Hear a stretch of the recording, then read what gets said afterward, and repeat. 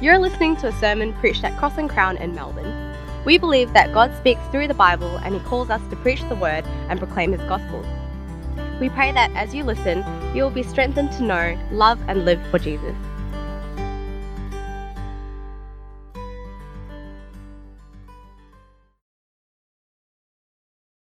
Well, isn't it so frustrating that we're back under lockdown again? Just think about it. Exactly 7 days ago, 100 of us physically gathered here to sit under God's Word. But now, just 7 days later, where are we? We're back in our homes and unable to physically meet. I don't know about you, but the frustration's real, isn't it? In fact, on the night that lockdown was announced, the frustration boiled over. Some of you may have seen that online, that there were protests at Fed Square in the city. Now, I'm going to venture a guess. I doubt that many, if any of you, were actually at the protest. But some part of us can empathise, maybe even resonate with that frustration and anger, can't we? I mean, some of us are angry at the state government for the never-ending series of lockdowns. Others of us are angry at the federal government over the slow vaccine rollout. We're angry at our leaders because we expect more from them. I mean, all I want, right, is our leaders to guard us from the virus. All I want is our leaders to guide us out of lockdowns. That's all we're asking for, to guide us and to guard us. I mean, let's face it, Aussies aren't normally known for our respect for authority. But when crisis hits, we know that leadership matters. And it's actually no different among the people of God. You see, most of the time we Christians don't think too much about leadership because just like most Aussies, we don't care too much for authority. But we know that when crisis hits, leadership matters. In fact, it's just like Al Stewart said a number of months ago when he was preaching here, leadership is like hygiene. Most of the time, it's pretty boring. But if you get it wrong, it'll kill you. 2 weeks ago, we kicked off this doctrine series by receiving pastors and elders as God's gift for the care of our souls. And last week, we learned that pastors and elders care most for your soul when we preach the word, when we gather and grow the church by the gospel. But I hope you realise that good shepherds do far more than just feed the flock. Sure, that's our primary responsibility, that's our core task, but it's not our only responsibility. Just think about Ezekiel 34.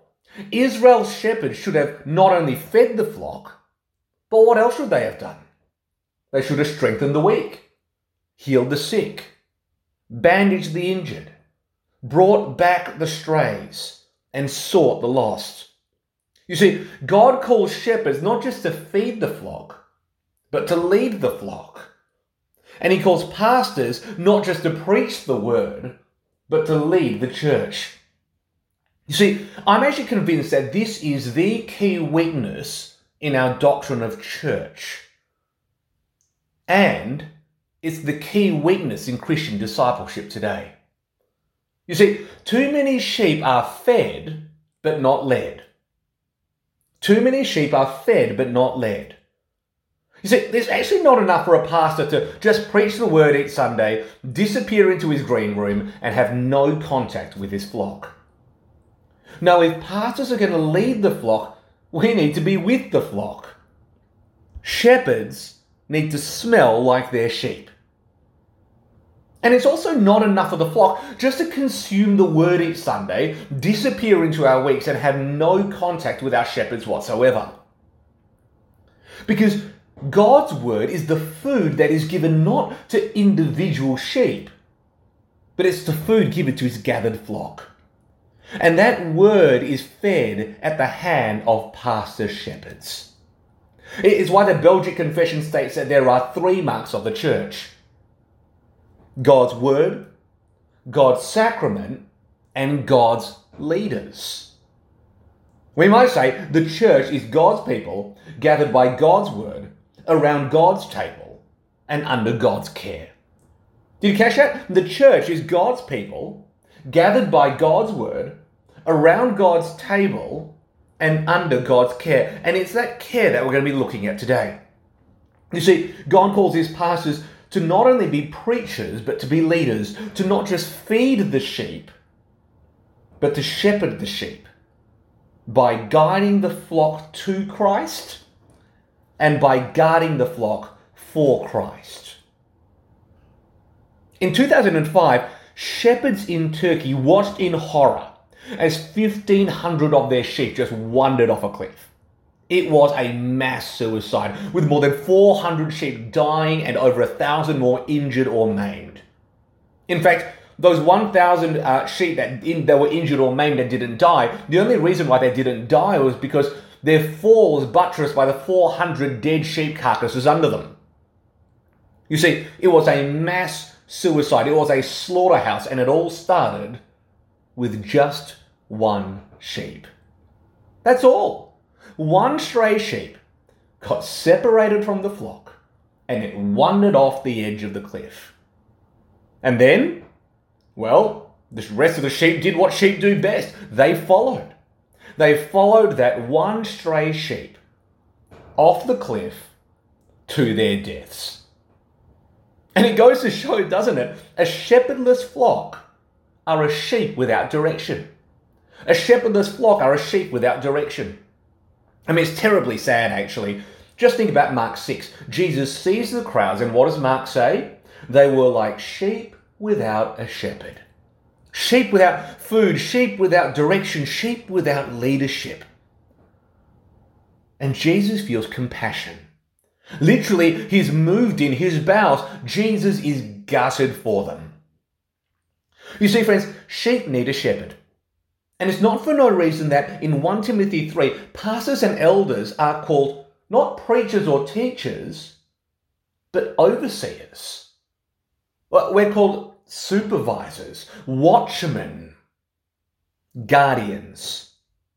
It's like a mother who entrusts her child to a guardian. That the guardian isn't the mother, but he's still responsible for the child. You see, you may have heard people say that the only competence requirement of a pastor is that they're able to teach. That's the one and only skill they need, the ability to teach. But can you see that implicit in the language of overseer is an ability to lead, a competence to guide the flock of God? And just like a guardian cares for a child, pastors and elders are called to care for the church as if it were our own family. Notice in 1 Timothy 3:5, if anyone does not know how to manage his own household, how will he take care of God's church? You see, friends, the church is a household of God. And pastors and elders are called to manage, to lead, to guide that household. We're called to guide the family into greater godliness. That's what should define the family of God, isn't it? The mystery of godliness. I mean, it stands to reason, doesn't it? God's family is marked by God. Godliness being our wholehearted devotion to the Lord. Or in words familiar to us here at Cross and Crown, pastors and elders are called to lead our church to know, love, and live for Jesus. And at the heart of that task is, yes, preaching the word. It is feeding the flock. But it involves far more than that. It also involves guiding the sheep to live out that word, to practically follow the chief shepherd. It's great, isn't it, that the Lord Jesus doesn't just teach us how to follow him. No, he gives us shepherds to help us follow him together. To cast our vision, to organize our mission, to structure our discipleship, to enable our serving, and especially this week of all weeks, to coordinate our care. Pastors and elders are called to help us live as God's people in the world. You see, friends, leading the church means guiding the flock to Christ. Now let me be really clear, right? We're not leading you to follow us. We're leading you to follow him because Jesus is the only shepherd truly worth following. I can promise you, will disappoint you. But I can promise you even more that Jesus will never let you down. But just like that one dumb sheep in Turkey, most sheep have a tendency to wander, don't they? And if we're honest, let me just speak for myself, I know that I can be a bit like that as well. And maybe some of you might agree that for yourselves as well. You see, all of us are naturally prone to wander. All of us are naturally prone to leave the God we love. It is very rare that someone actively walks away from God. It happens from time to time, but very rarely does someone come up to you and say, look, Adam, I'm making a decision to walk away from God. More often, we passively wander away from God. We passively wander away from God.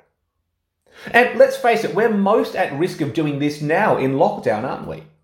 Just think about it. Instead of being deep in word and prayer in the morning, we sleep in because we don't have to travel to work. Or because church gathers online and online church really isn't a great experience, we skip it and we think we'll be okay without it. In fact, here's a diagnostic question for yourself. If you want to know if you're a sheep who is wandering from the flock, the clearest sign of your wandering is that you're failing to gather as a church every week.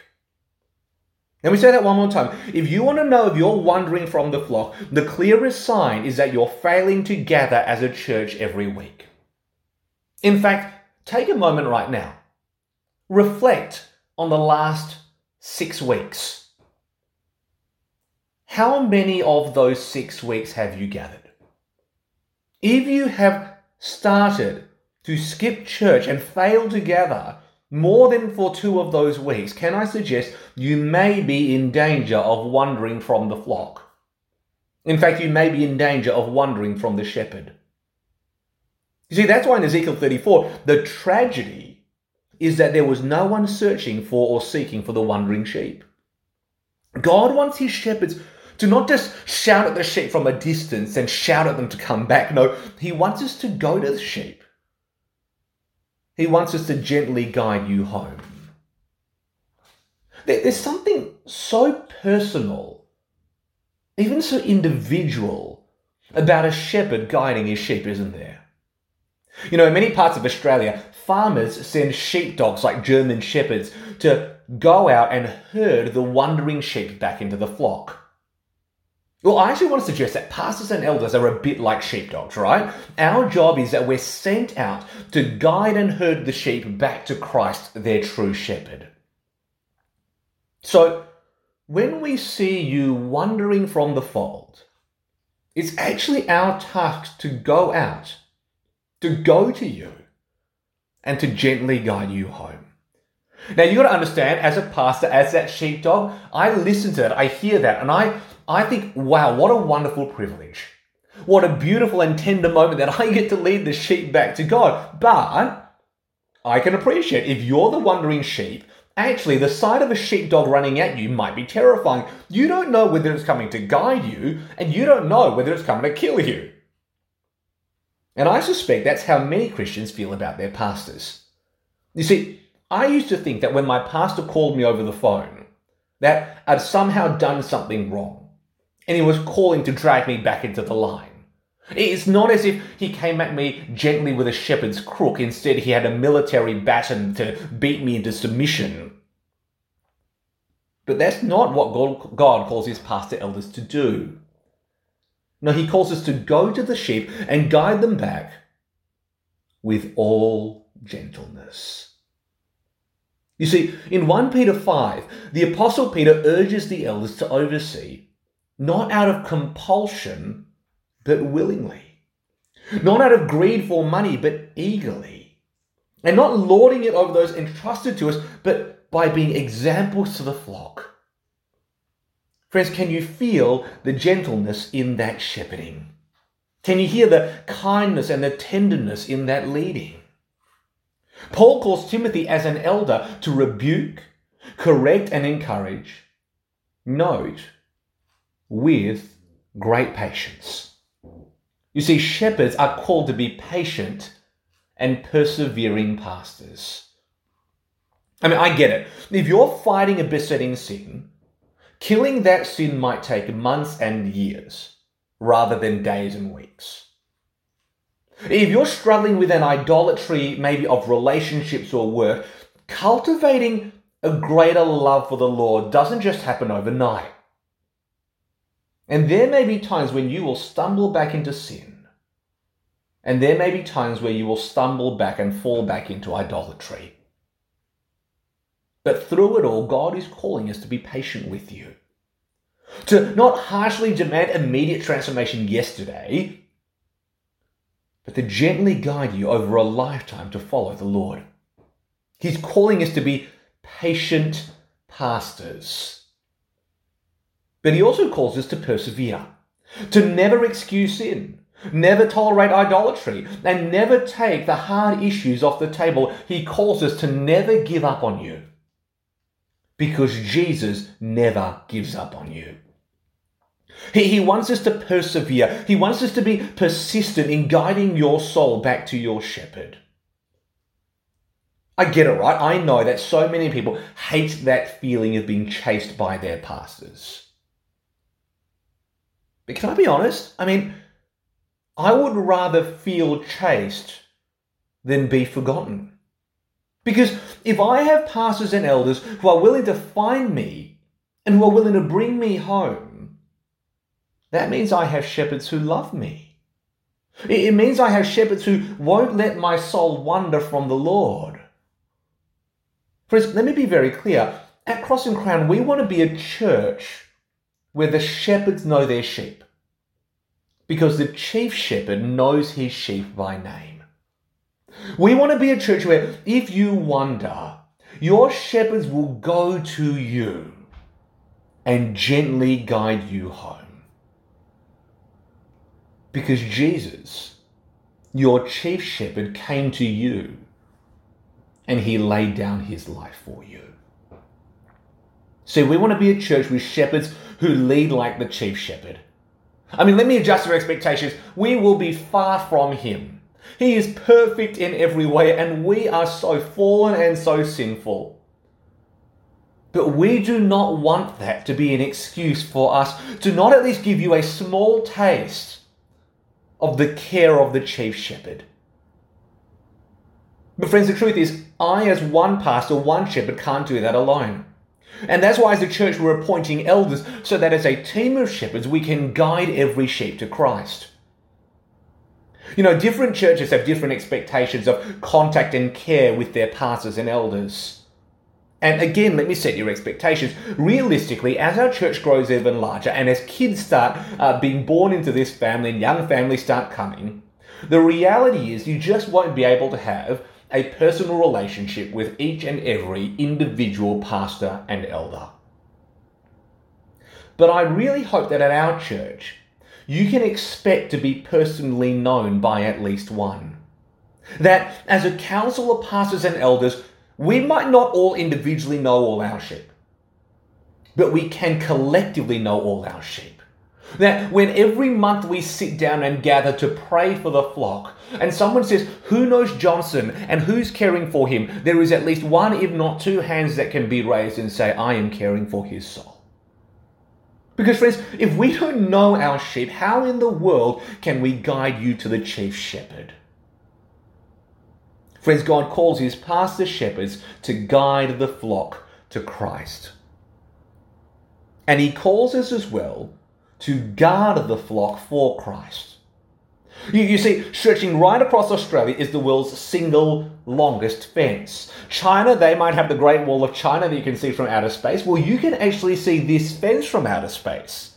This is, in one sense, our Great Wall of Australia as such. The Great Wall of China, it was built, why? To keep the barbarians out. Well, our 5,500 kilometre fence was built to keep the dingoes out. Back in the 1900s, farmers built this fence to keep the wild dogs out, to protect their sheep and cattle. But over the last few years, wild dogs have been tunnelling under the fence. Feral dogs have been breaking into the grazing country. And hundreds of sheep have been mauled to death. And it goes to show, doesn't it? A shepherdless flock are a sheep not just without direction, no, a shepherdless flock are a sheep without protection. And it's the task of shepherds to not just guide the flock. No, it's our task to guard the flock as well. When Paul farewells the elders at the church in Ephesus, look at his final warning in Acts 20:28. Be on guard for yourselves and for all the flock, of which the Holy Spirit has appointed you as overseers.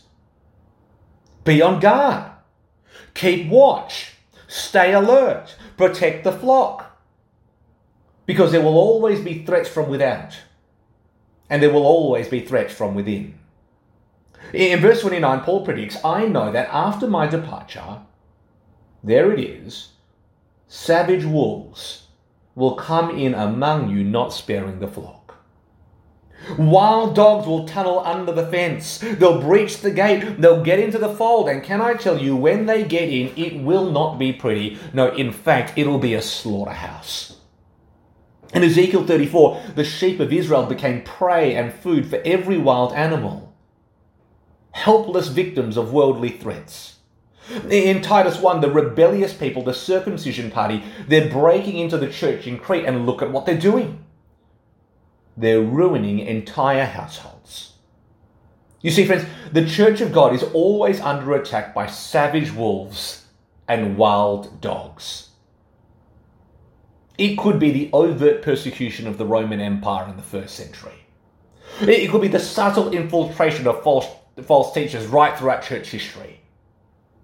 Or it may even be the attractive temptation of a materially comfortable world in Melbourne 2021. You see, in Hebrews, the Christians there are actually facing much of the similar experience to what we're going to face going forward. Low-level social persecution and oppression. Low-level social pressure that is eroding their faith in the Lord Jesus Christ. And that pressure is leading many of them to abandon their Saviour. So just think about it, in the face of all these threats from without, in the face of all these external dangers, what does God call the pastor shepherds to do? Shoot the wolves and guard the flock. Shoot the wolves and guard the flock. Silence them, he says in Titus 1:11 of the circumcision party. Rebuke them sharply, he says in verse 13. And in 1 Timothy 1:3-4, instruct certain people to not teach false doctrine. Tell them to be quiet. And instruct them to not pay attention to myths and endless genealogies. You see, it's our job to warn you against those influences. In the past, a false teacher would have to physically turn up to your church to lead the sheep astray. And can I say, that's happened once over the last 3 years, where a false teacher has come physically to our church and we've had to turn him away. But friends, now it's easier than ever for that to happen, because the internet allows instant access. It's awash with so-called preachers who have the appearance of godliness but deny its power. And we need to be very careful with whom we allow to lead us. We need to be very careful with whom we allow to teach us, especially online. You see, friends, whatever the threat might be, God is calling your pastor shepherds to shoot the dogs and protect the flock, to protect the sheep from the threats without. It is possible, though, that even more importantly, he calls us to protect you from the threats within. You see, as a shepherd, it's actually not that hard for me to see a wolf coming at the flock from a distance. It's much harder to spot a wolf that's already hidden among the flock. When Paul farewells the Ephesian elders, he goes on to warn them that men will rise up even from your own number and distort the truth to lure the disciples into following them. Friends, did you notice that phrase, even from your own number? Friends, that includes you and me. See, believe it or not, God gives us pastors, shepherds to protect us from ourselves. You know, when I worked in Parliament House, every day we'd have to be cleared by security in order to enter the building. The security guards, they were like watchmen. They guarded the gate. And effectively, they had 3 core tasks. Here they were: to admit the right people, to exclude the wrong people and to remove the false people. To admit, to exclude, and to remove. Well, friends, if the church is the visible kingdom of God in this world, then past the shepherds, we are the guardians at the gate. And we bear that threefold responsibility: to admit, to exclude, and to remove. You see, in Matthew 16, the Lord Jesus entrusts the keys of the kingdom of heaven to Peter and the apostles. And these keys, they function just like any security card, right? They're the right to open and close the gate, to include or exclude people from the church. And with those keys, Peter and the apostles can bind and loose. That they can forbid particular conduct and they can permit particular conduct. It's their job with those keys to regulate and care for and govern the godly living of our church family. And these keys, as we saw 2 weeks ago, have been passed on from the apostles now to pastor and elders. You see, it's our task to guard the gate. So when we see a sheep turning away from the Lord, I'm not just talking about naturally wandering away from the Lord. When we see a sheep actively walking away from their shepherd, choosing the world over their Saviour, it's our responsibility to discipline that sheep in love.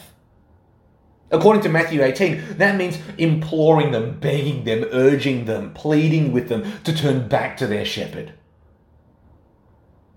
And finally, if they refuse to return to their shepherd, it means closing the gate, barring the table, and removing them from the flock. Friends, can I tell you, this is the responsibility that every pastor and elder loathes. I hate it. I want to be able to get through my entire time pastoring this church never having to discipline anyone. But I suspect it comes with the turf. I suspect it comes with the job. Because this is the tough love part of shepherding. It is, though, as loving as it is tough. Because it is a necessary act of love for the church. You see, it might pain me to do it as much as it pains a father to discipline his child. But if we don't discipline the sheep, friends, we're not protecting the flock. I mean, if you've been around church for longer than 2 seconds, you'll have seen it before, right? Where sin in the church is not dealt with, it only spreads further. In 1 Corinthians 5, Paul describes sin as yeast that leavens the whole batch of dough. It's like that tiny bit of mold on your bread that unless you cut it off, it'll spoil the entire loaf. When we give a free pass to marrying a non-Christian, it makes it permissible for everyone. When we say that it's okay to not attend church each Sunday or it's okay to not serve the body, consumerism takes over the church. Or when we fail to challenge the unrepentant pursuit of comfort, we set a standard of ungodly living for those around us. I mean, disciplining the flock, it's tough, but it is loving. And it's loving not just for the flock, but it's also loving for that particular sheep. I mean, just think about it, right? If we allow that sheep to remain in their sin, but we visibly keep them in the flock, even though they're behaving as if they're outside the flock, we're signaling to them that they're okay with God and that God is okay with them. You see, they might be behaving as if they're living outside the gate, but we're treating them as if they're still inside the gate. You see, that might be nice, but it is not loving. Actually, the most loving act that we can perform for that sheep is to show them their distance from their shepherd. You see that? The most loving act that we can perform for that sheep is to show them their distance from their shepherd. In 1 Corinthians 5, Paul holds out the hope that if we hand that one over to Satan for the destruction of the flesh, his spirit may be saved in the day of the Lord. It's immediate pain for eternal gain. On the one hand, as your pastor shepherd, I hate it. But God calls us to love you enough to do not what is easy, but to do what is right. It's tough love, but it is as loving as it is tough. If you're not a Christian, you might be listening to all of this and you might think that this sounds all awfully harsh. Pastors and elders removing people from the church. It sounds almost medieval, doesn't it? But friends, here's the bottom line. Jesus wants to include you in his church. He actually wants to include you and welcome you into his flock. You know, the world outside his gate is a dark and dangerous place, and he does not want you to be on the outside. No, he wants to invite you in. And the only reason that he momentarily removes a sheep from the fold is because he wants that sheep to realize that being on the inside is so much better. Being on the inside is so much safer. In John 10, Jesus says, "I am the gate. If anyone enters by me, he will be saved and will come in and go out and find pasture. A thief comes only to steal and kill and destroy. I have come so that they may have life and have it in abundance." Friend, can you see that there is an open gate? And if you enter through it, if you come to God through Jesus, you will find a place of eternal salvation, a place of ultimate safety forever. And all you have to do is to enter through the gate. All you have to do is to come to God through Jesus. In week 1, we saw that God gives pastors and elders as a gift to the church for the care of our souls. And he calls us, trust them. In week 2, we saw that God calls pastors and elders to preach the word. And he calls us to listen and learn from them. And today, we see that God calls pastors and elders to shepherd and lead the flock, and he calls us, in 1 Peter 5 and in Hebrews 13, to follow and submit to our shepherds. To follow and submit to our shepherds. But let's face it, right? If we're honest, that word submission just grates against everything in us, doesn't it? And I think there's 3 reasons why, right? Number 1, now individualism tells us I owe nothing to anyone other than myself. Secondly, our egalitarianism says I answer to no one other than myself.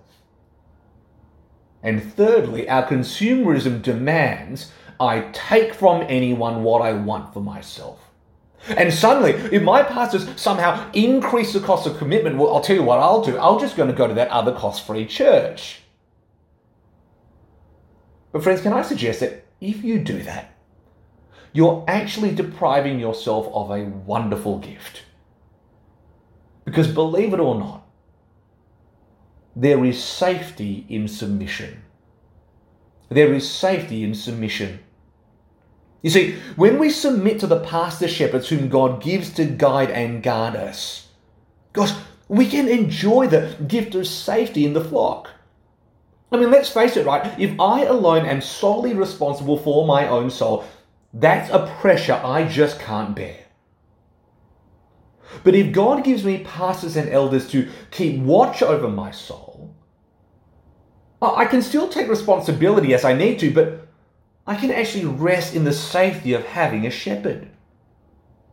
I mean, isn't it liberating to know that you have shepherds who pastor you, who protect you, who pray for you? Isn't it so comforting to know that you have shepherds who love you, who have your back, and who will not give up on you? I just love what Peter Adam writes. The sermon you need to hear this Sunday is from your church minister who loves you and prays for you. Did you catch that? The sermon you need to hear this Sunday is from your church minister who loves you and prays for you.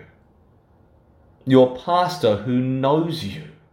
You see, deep discipleship happens not when we hear God's word online from a preacher far away who doesn't know us for a bar of soap.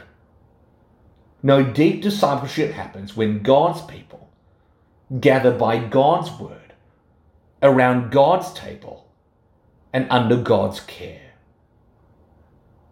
God's people gather by God's word, around God's table and under God's care. That's where deep discipleship happens. And friends, that is the safest place to be. As your pastors and elders, God is calling us to care for you in such a way that you experience a small, imperfect, but still genuine taste of his far greater care. For Jesus alone is the chief shepherd.